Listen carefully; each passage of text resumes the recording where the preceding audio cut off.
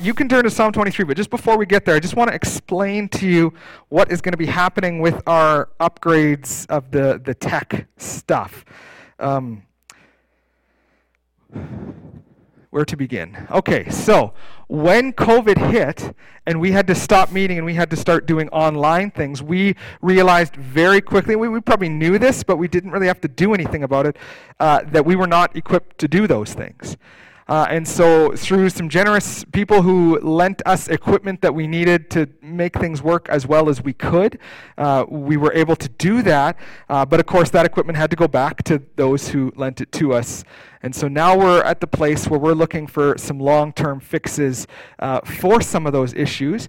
Should we have to go back online for any length of time, this would prepare us to be able to do that without interruption. And the audio and the video quality would be much, much better than it has been. I know that some of our people did mention several times that the audio quality was very difficult, and Shayla especially spent hours trying to edit those videos and do what we can, but we were very limited with the software and the tech stuff that we had.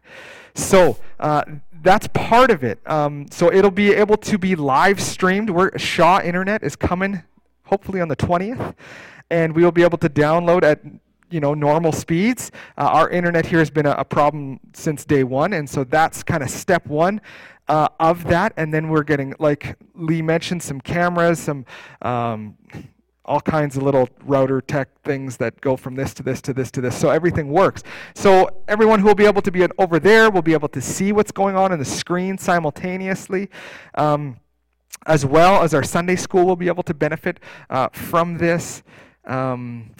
And it opens us up to a lot of future possibilities about conferences, being able to rent out this side of the building when we can and close this screen for different things happening. So there's all kinds of ideas and long-term plans that we have for this. And so with technology comes money, unfortunately.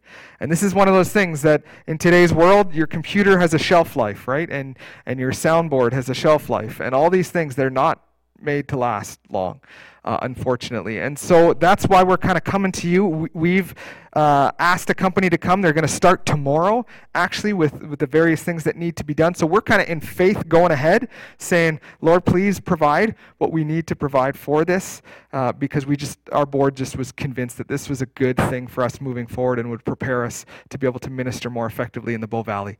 So the whole project is around $6,000 to do everything, to get everything installed. And so that's kind of what we're aiming for. So if, as Lee mentioned, if you would like to help out with that, you can do that, whether you throw it in the plate or whether you do it online. One quick clarification, it's called Special Project, not Technical Project. So not that really matters. We'll figure out what you mean. But you can do that online if you want to click on our Give link, and then there's the general fund, there's our chili night and lunch to go, and then there's also now our special project that you can donate there, or if you just put it in the plate, you can just write that on your tax receipt. And all of those things, of course, are tax receipted as normal. But that's kind of the long-term picture of what we're doing. We're trying to be a little bit more proactive now, realizing that we just have some needs to take care of if any of these things are going to happen in the future. So let me pray, and then we will start through the book of Psalms here. God, thank you for this morning. God, what a privilege it is for us to be able to worship you. And as we just saw in the video from our missionaries up in the Yukon, God, we know that there's many challenges, and even sometimes when we think we have a solution, there's other issues at play that we don't know about. And so, God, we just pray for the community in Whitehorse specifically, and for our other missionaries as well, of course. Would you be at work in and through them? Would you give them an ability to adapt to the changes that are necessary so that they can continue to minister and reach out with the gospel to the communities that you have called them to? God, for now, as we open Scripture and as we look to see what you have in it for us this morning, we pray that even though this may be very familiar to most of us, we pray that you would help us to see this with new eyes. Would you reveal something to us this morning that perhaps we've known for a long time, but we need to be reminded of? God, we know these are your words to us. These are not man's words. And so they come with authority. and they come with sufficiency. And so, God, we just pray that in these moments as we share together, reading and studying through this, that you would just encourage and challenge our hearts and help us to mature in our faith. Amen.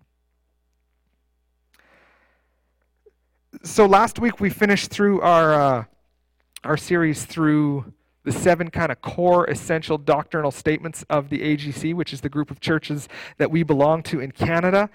And then as I was kind of prepping and planning through that, I realized that there's only 3 weeks between that and Advent.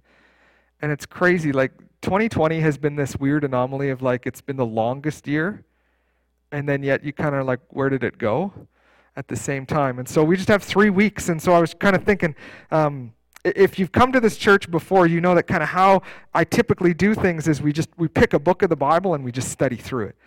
And it's very difficult to do that in 3 weeks with any of the books. And so I decided, let's just go through some very familiar Psalms. Sometimes, as I mentioned, sometimes the things that are very familiar to us, that we've heard over and over, perhaps that we've memorized, can sometimes just become repetitive in the sense of we just know it, and it just comes off of our tongue, and we don't slow down and think about what those words actually mean. And so we're going to look at 3 very, very familiar Psalms. This one this morning, Psalm 23. I would probably argue outside of John 3:16, this is probably the most well-known passage of Scripture. And so there's some good to that, is that we're familiar, we know it, but I hope that as we go through this, we can remind ourselves that this is very timely. These things are God's truths that are not just for David in this one moment, but that these things are true of us right now in the situations that we face as well. And actually, as I was preparing for this week and kind of studying through and making my notes, I had several people call me and ask to go for coffee and just discuss some very serious things going on in their lives. And I realized that as the week went on and more of these conversations happened, is many of us, and I don't want to speak for you, so I'm not going to say all of us, but I know that many of us are just really struggling with this fatigue of everything's different, and we're not sure how to kind of adapt all the time in these things. And frankly, sometimes we're just sick of the regulations that are in front of us. And we wish it wasn't so. And we wish things could go back to normal. And all of that stuff takes a toll mentally. And what I've noticed too is spiritually, and maybe you can relate to this, is when you're under great duress or great stress or difficulty, those are the times it can be easy to kind of drift in our spiritual life.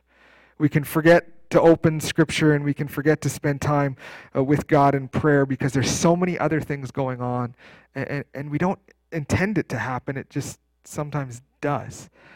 And these are the moments where I think going back to very familiar texts that remind us of truths that we kind of know intellectually. You've heard this. Nothing I'm going to say this morning is new, or nothing is going to be this moment where you write down something going, wow, Greg said this. If any of that happens, that's because the Scripture says it, because God is speaking to you, not because of me. These truths in Psalm 23, I hope, will help us anchor ourselves to God in the midst of some of these struggles and some of the difficulties that we're facing, some of the uncertainties, but will also remind us that in the midst of all of this, we have hope. So let's read together just these 6 verses, and then we'll look through them kind of one at a time. Psalm 23 says this: "The Lord is my shepherd, I shall not want.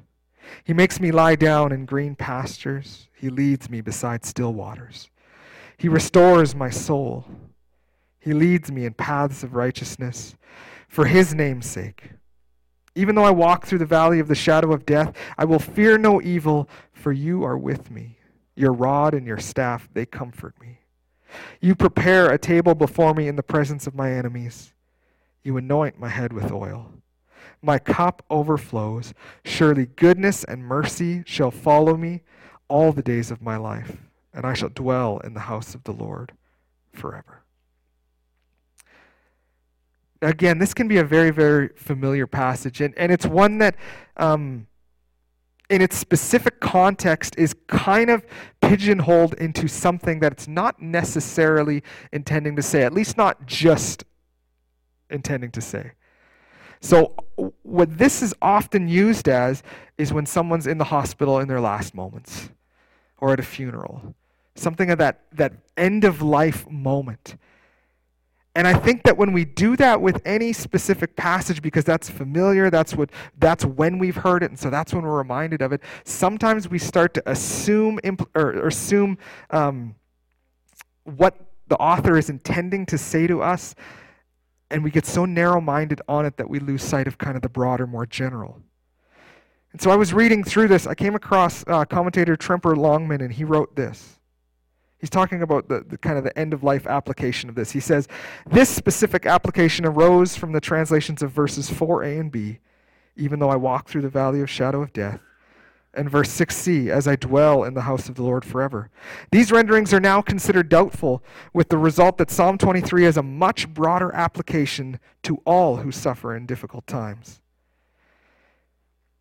Of course, those difficulties include sickness and death, so the psalm is rightly engaging to those who struggle with their mortality.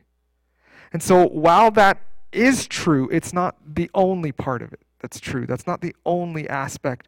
And so as I was reading this over and over and over, I was trying to take myself out of that context, which is so familiar, and especially as a pastor who has attended a lot of funerals, this is kind of where I hear it over and over and over again. And so to take myself out of that and recognize that this is not necessarily what it's trying to say to us. If you read through David's life, now we're not sure exactly when David wrote this, but commentators basically agree across the board now that this is not the end of his life, but this is a specific moment of hardship, difficulty, suffering, whatever it might be. And if you know the life of David, you know David had kind of a life that did this. There were great highs and moments of just incredible joy. God did amazing things in and through David, but there was also moments of deep despair and doubt and darkness and sin, and he had to deal with many of these things. And so regardless of when this is written, and I think often when we try to make Scripture say something it doesn't, we lose sight of this. So David doesn't say when this is happening, and I think that's good, because that reminds us that this can be applicable for my own issues right now with whatever I'm facing, whether that is in difficulty or whether things seem to be going fairly well. So David begins by saying, "The Lord is my shepherd." Now, again, if you know the life of David, this is very personal metaphor to David, as David was a shepherd. David cared for sheep, for his family, and in fact, in 1 Kings, we read about various scenarios where the lion or the bear would come and attack. And in my mind, I'm thinking, what's one sheep, right? Like, here's your food, go on, have a good day. But David says he fought them, right? Like he cared for. And he would use whatever was at his disposal to fight and to protect and to care for that lamb, regardless of which lamb it was. And so when David writes this, "The Lord is my shepherd," it's got this very personal ring to it. David's saying, "You are my protector. You are the one who cares for me. And probably even more so, you are the one that gives me everything that I need." As David is a shepherd, and I don't have any firsthand knowledge of this, but as you kind of read, anybody work with sheep before? Evidently, not very smart. In fact, there's debate that perhaps they're the most, I don't know if dumb is a very fair word to use in a sermon, but not the smartest animals, and they'll just kind of, walk off into danger because they're just not aware. And I think it's interesting that often in Scripture we're used with that metaphor. Could have used a smarter animal, but maybe that's because we're not as smart as we think we are. I think God uses these moments to humble us, to show us that, you know what? We have a lot in common here. And David is saying that just like the sheep need a protector and a caregiver and someone who will provide everything what they need, so do we. The Lord is my shepherd, and I shall not want. That wording, "I shall not want," is kind of this strange thing that if you read it and you go, actually, I want lots of different things, if we're honest. Right? But what it's trying to say to us is, I have need of nothing that God gives me everything. Another translation says this, "I lack nothing." And I think that's a deeply, deeply convicting truth. is that I lack nothing. Everything that I need, God has provided me for. And when we start to think of it in that context, in the biblical truth, rather than the cultural reality that we find ourselves in, is I don't need most of what I have. I don't. I think I do. I like to blend in with the culture around me, and so if I see somebody that has more than me, I immediately want to fit in with that. And all that is that's sin nature trying to say, you need something more. God isn't sufficient. You need something more.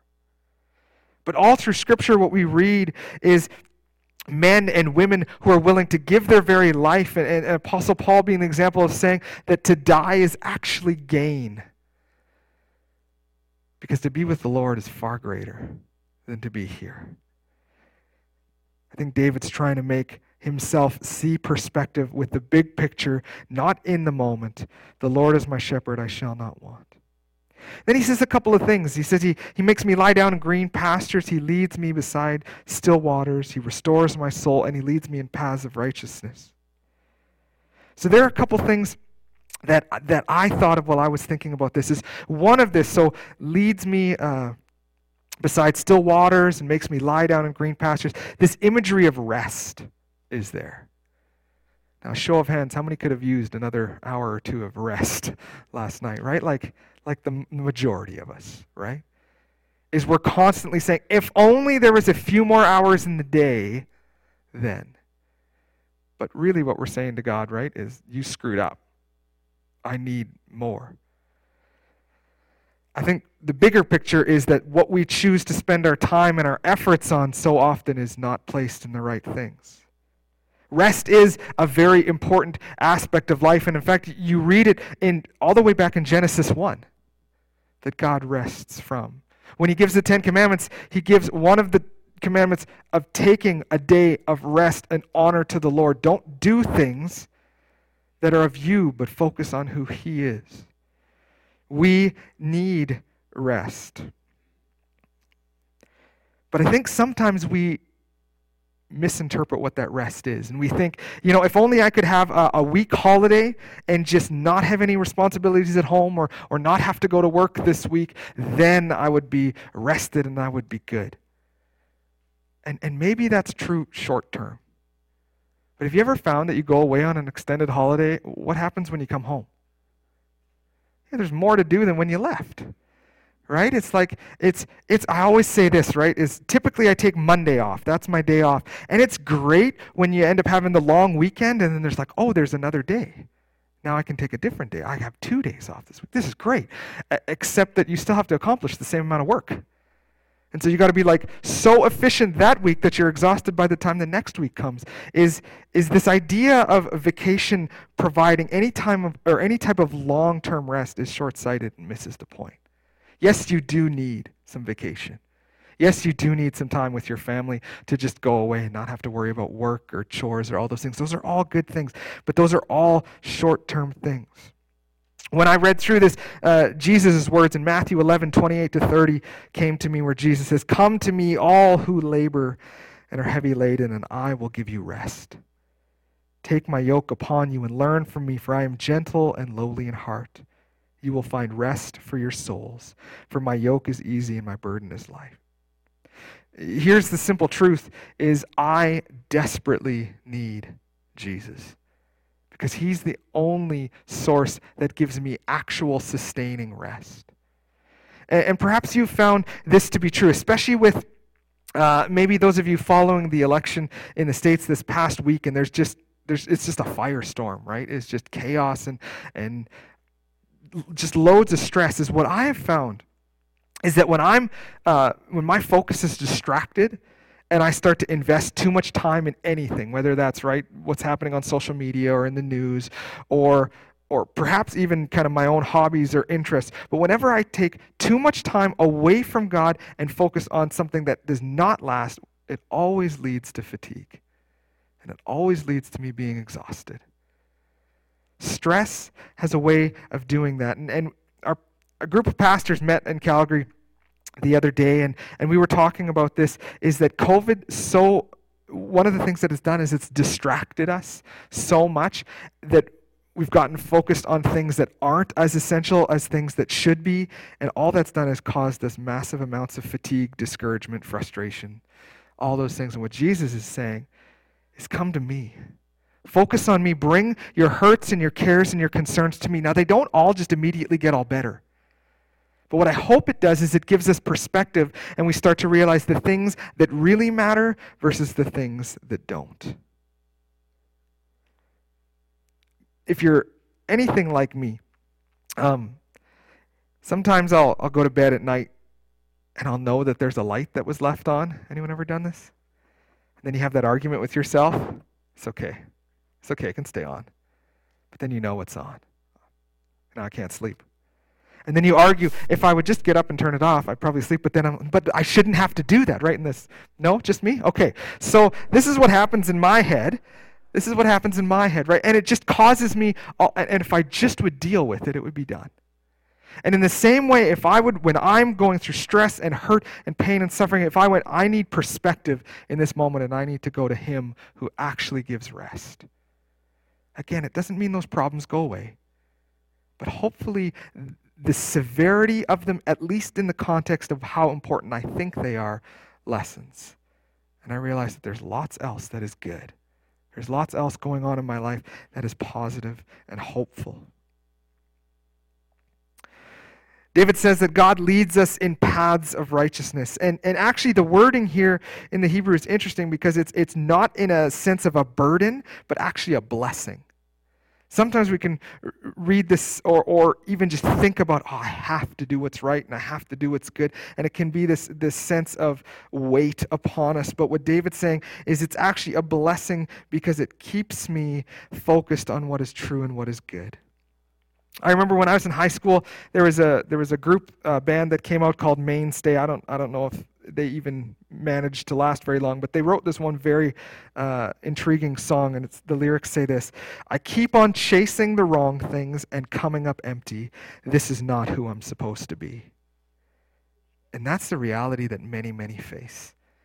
Is they're chasing after fame or fortune or possession or popularity or whatever it is, and inevitably they find the same thing true over and over again, is that does not fulfill or provide any lasting satisfaction. It's temporal, and then it's gone, and then we need the next thing. Rockefeller at the end of his life was the richest man alive, right? And he said that his wealth had no meaning and he regretted it, because it didn't provide any kind of long-term thing. It was this chasing after, and then he found out at the end that it was pointless, worthless. What are you chasing after in these moments? Or are you being led in the paths of righteousness? When we're being led by God and we're going down the path that He has called us to, and we are doing the things that He has called us to do, we will find far more meaning and purpose and blessing. One of the great examples is, and I'm going to pick on Jim and Selena a little bit, is if you ever come here on Tuesday and see Lunch to Go, like they're just in their element and they're just serving and they just love it. And I know it's probably stressful for them. I know that sometimes they probably don't want to get up and come to it. But when you see them here, what you see is God blessing others through them, and I hope blessing you guys in that same point. When we serve and when we do things for other people in the name of Jesus, it always is something that impacts us with this positivity. Shayla and I have taken many youth groups down to serve in missions, and I've said this before, but it's always this moment where there's introspection, where there's realization of what's important, and they love it. They want to go serve. And you as parents, right, your kids, you probably can't get them to do chores at home. But then we would find that, man, they just want to serve. And they just want to serve. Because when we start to see it from the context of I'm doing something for God, the blessings that come out of that, even in our own idea and understanding of what it means to live and find purpose and meaning, is so true and so good. But then it says, the last little bit here in verse 3, why does He do all these things? He does them for His name's sake. And this is a point of theology that's actually very important for all of us to understand. Is the reason that God does all these things is so that He would receive glory and honor. And I've had many conversations with people who go, well, that seems like almost narcissistic. That there's this God who needs us to find validation in all these things. But we're only reading it in that context because of our hearts and our minds. Is if we can step back from that and realize that if the only thing that's going to provide anyone with comfort and with joy and long-term satisfaction and ultimately eternity with God is God, then isn't that the thing we want declared the most so that people see it and they say, I need that. I want that. And so when we do right, when we do good, when we're led down the paths of righteousness and people see what we're doing, the prayer always is not that they would go, wow, Greg is really good at this, or this other person's really good at this. No, it would be, why would they do that? Why do they care so much? Why are they so concerned with other people? And we can then point them, the reason that we do this is all for his name's sake. That he would receive glory, that he would receive honor. Because when you see that, you see the one thing that will give you hope and a purpose for the rest of your life. It's not narcissistic at all. It's only narcissistic if God isn't actually the greatest thing. But he is. Then we come to verse 4. Even though I walk through the valley of shadow of death, I will fear no evil, for you are with me. Your rod and your staff, they comfort me. So again, this is why sometimes this passage is, or often I should say, this passage is looked at as this idea of death. But the Hebrew could be rendered here, I just want to find out my notes, the valley of deep darkness. It doesn't necessarily imply this death imminently, but this deep darkness, this spiritual and physical and emotional and mental, all this where you're just trapped and you don't feel like you have any hope or any way out. And perhaps many of you have felt that in moments throughout your life or seasons of your life where you don't see the hope, but you just feel overwhelmed and you've got nothing left. Is know that David felt that too. And it isn't in this moment where he is feeling that and so he goes, but it's all okay. No, he has to remind himself, God is still with me in this moment despite how I feel. See, our feelings betray us so often, and that's why knowing Scripture, praying Scripture, reading Scripture is so vitally important, because it focuses us back on what is true rather than on how we feel in that one moment. Our perspective isn't always the correct perspective and isn't always a good perspective. And so we need to remind ourselves of the truth. In Deuteronomy 31 verse 6, it says that the Lord will never leave us and he will never forsake us. So in those moments where it feels like God is absent, we need to remind ourselves that he is not. He is faithful and he is with us despite the hurt and despite the pain. The crazy thing that I thought of when I was looking at this is David says, even though, that's it, even though, so what's the implication? Not if, when, right? Is hurt, suffering, pain, all of these things are going to happen. And so if we develop a biblical theology of how to suffer and how to suffer well, and that it actually, God is going to use that suffering for our good and for our growth, if we start to view things from that context, then we will start to learn how to suffer well, and we won't throw a pity party when something bad happens to us. We'll look at it with the sense of God is at work despite what's happening. And ultimately, it's for my good. I talk about this all the time, but Romans 8 says this to us, right? It said everything is ultimately for our good. Now again, my good is not necessarily that I would just have no pain and no hurt and no difficulties and no financial problems and no mental health issues or any of those things. My good is that I would draw closer to Jesus, because that's what's most important. So David says, even though I walk through all this, I will fear no evil. In other words, as Paul said again in Romans, if God is for us, who can be against us? Now again, right? Paul is not saying that you can just go do whatever you want because no one can touch you. He's trying to say no one can touch your soul. You were bought at a price with Jesus' blood. And he will not forsake you. And so no matter what happens to you, if life is taken from you, is Satan has no authority over you to take your soul if you have confessed Jesus as your Lord. So what can the world do to us? Yeah, it can kill us, but that means we'll be with Christ forever. And if we really think that's greater than the earth here, that should help to give us some kind of a perspective. Now, I'm not saying that means that you should just never worry about dying and don't be prepared or don't plan or don't have life insurance or all those things. All that is really reading into what Scripture says. What it's trying to say is it should not consume us, and we should have hope, and we should know my hope is in the Lord. Because nobody can take that hope from me, no matter what they do to me physically. David then gives us kind of two things that God does, his rod and his staff.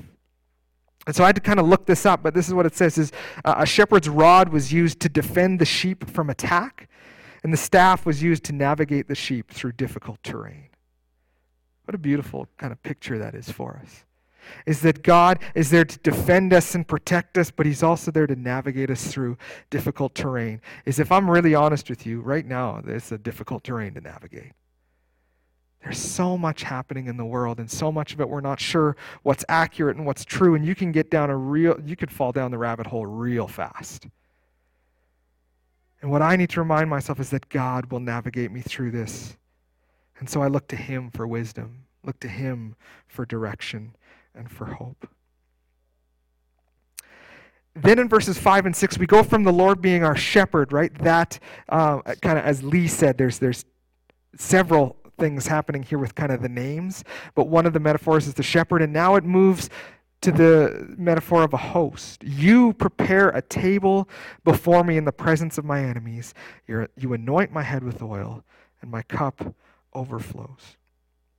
You know what? I missed something here. Before we go there, I would be remiss, and I guess I almost was. I don't know if that's correct. Can you have been remiss? I'm not sure. Anyway, when we read something like this, to understand that, yes, David lived in Old Covenant times, and he lived under the law in different ways, but these truths are always manifested forward into the life of Jesus. And so when you look at John chapter 10, when Jesus says this, I am the good shepherd, and the good shepherd lays his life down for his sheep, is that we see what David's talking about from this looking ahead to what God is doing. We get to look and go, here's what Jesus has done for us. He has lived perfectly for us. This, what is a metaphor for David, Jesus now talks about so that we can see our salvation only comes from the person of Jesus Christ, who literally did what the shepherd does. He laid down his life. He sacrificed himself in our place. He was our substitutionary atonement. He was the one that stood in between so that we could find life, so that we could be with him. Okay, really quickly now to the host metaphor.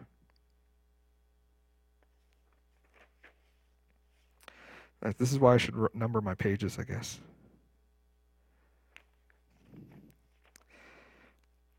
When we think about this idea of being a host, this is something that perhaps in our culture is maybe not as important as it has been in the past. This idea of being very neighborly and knowing all the people that kind of live in your area and sharing life together. I hope you're able to do that. But I remember as a kid, I went from door to door to door to door with last minute, we need a cup of milk. Anybody remember these times? Maybe that's just if you're Mennonite and grew up in a Mennonite town. But I just remember, it's like, go to this person's house, go to this person's house. They'll give it to you, we'll give it back to them, and it'll all be good. There was just this sense of a community, and we hosted people in our homes over and over and over, and you all know this well, but when you host someone in your home, specifically over a meal, relationships tend to grow. We tend to have more conversation. We tend to share things with each other. Now, again, we have to be intentional in these moments. So when we have people into our homes, we do have to be intentional with how we're going to have those conversations and what we're going to talk about. Because if all we want to talk about is Monday Night Football, that's all we'll talk about. And our relationships won't grow and meaning won't happen. But if we want to share about the hurts and the joys and the struggles and we want people to pray for us, this should be the most normal thing that a Christian community has, is when you're in darkness, when you're in hurt, when you're in pain, when there's difficulty happening in your life, that you could knock on someone's door within the church, they could invite you in, and you would know that you will be cared for, you will be fed, and you'll be prayed for. That should just be a given, because we want to serve and bless one another. And I think so often we look at it with, it might be awkward to pray for one another, and I think what's the only way to fix that? Do it. And do it more. And do it often till it just becomes, this is what we do. This is who we are. And in ancient Jewish culture, this idea of sharing a meal was actually a deeply intimate relational idea. And as I was kind of thinking about this, it's showing that God as our host cares deeply for us and wants to be deep in a relationship with us. But then it says, in the presence of my enemies. And I was wondering, what does this mean? And so I came across what commentator Ross says.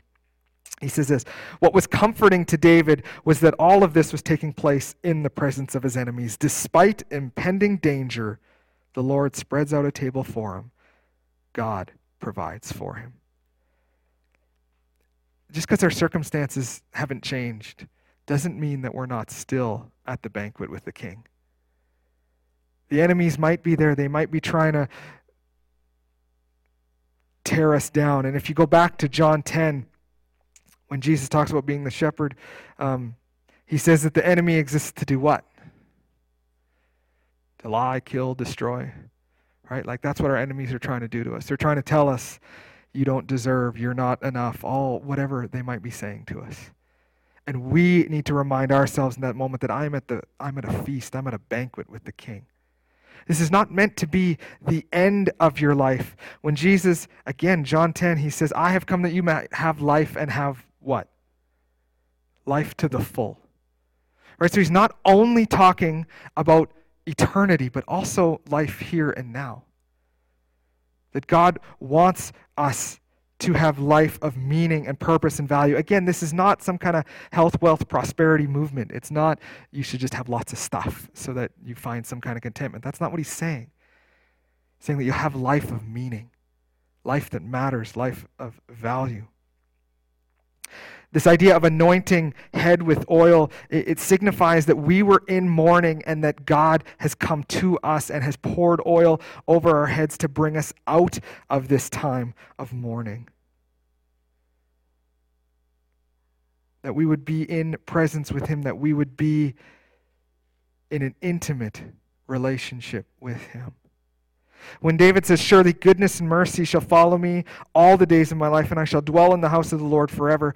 This is not, again, only, it might be partly, but it's not only this idea of eternity, but it's that for David, the goal of everything is to be with the Lord, in his presence. And I was deeply, deeply convicted about that this week as I was thinking, is my goal today that I would have communion with God, that I would just be in his presence, and that I would be able to pray to and with him, and that I would be able to experience his presence? And is that my number one goal? And if I'm really honest with you, a lot of times it's not. And I'm really focused on, I have to do this today and accomplish this today. And so I'll do my devotions and I'll do my reading and I'll spend my time in the Word. But I also want to do all these things, and my focus is so skewed. Now, I'm not trying to say you should quit your job and become a monk. That's not the point. But the point is, while we do everything that we do, is our goal that we would be present with the Lord? Or do we dichotomize it from, here's my spiritual life, here's the stuff that I do in the spiritual context, and then here's the rest of my life, and it has no bearing on God?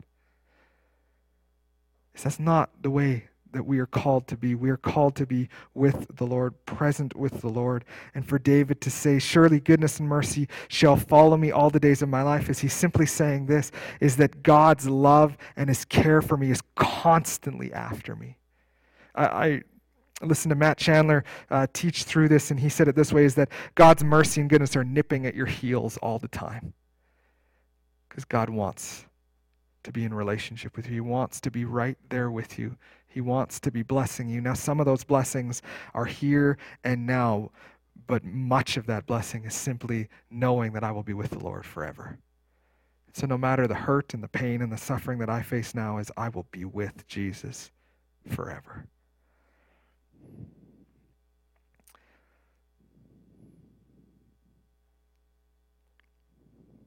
Let me ask you this to close. And I already said this, but what are you chasing after this morning? Are you looking for some kind of a number in your bank account so that you can retire? Are you looking for some kind of a specific job or career or a stage of life where fill in the blank? Or are you looking at it and saying, I want to be in the presence of the Lord and I'm going to chase after and run after him because he's the only thing that's going to satisfy. He's the only thing that's going to give me purpose and meaning from this moment all the way to the end and through eternity. May we chase after him. Let's pray.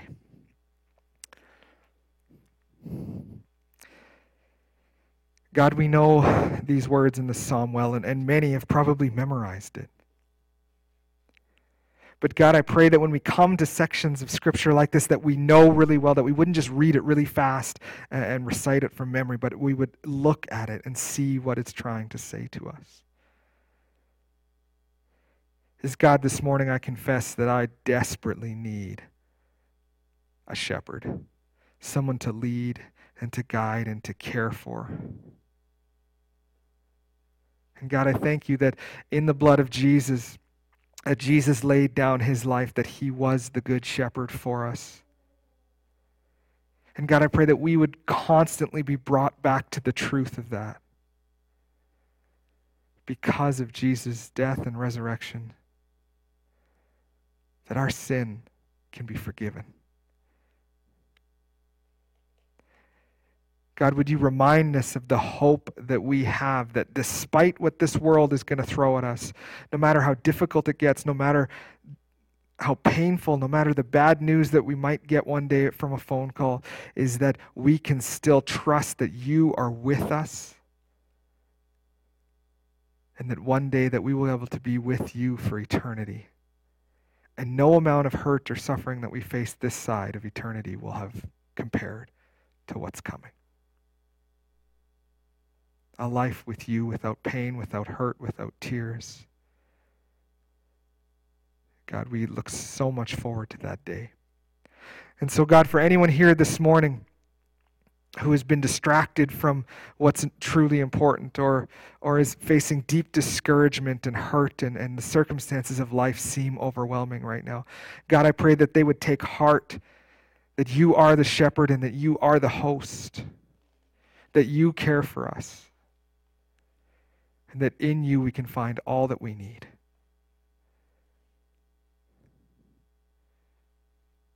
God, we love you. We continue to ask that you would reveal these truths from Scripture to our hearts, especially in these moments that we are reminded of our need of you. Thank you for all that you give to us.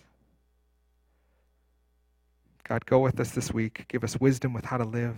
Keep us focused on what's truly important. And give us the perspective that we need each and every day. God, we love you. Amen.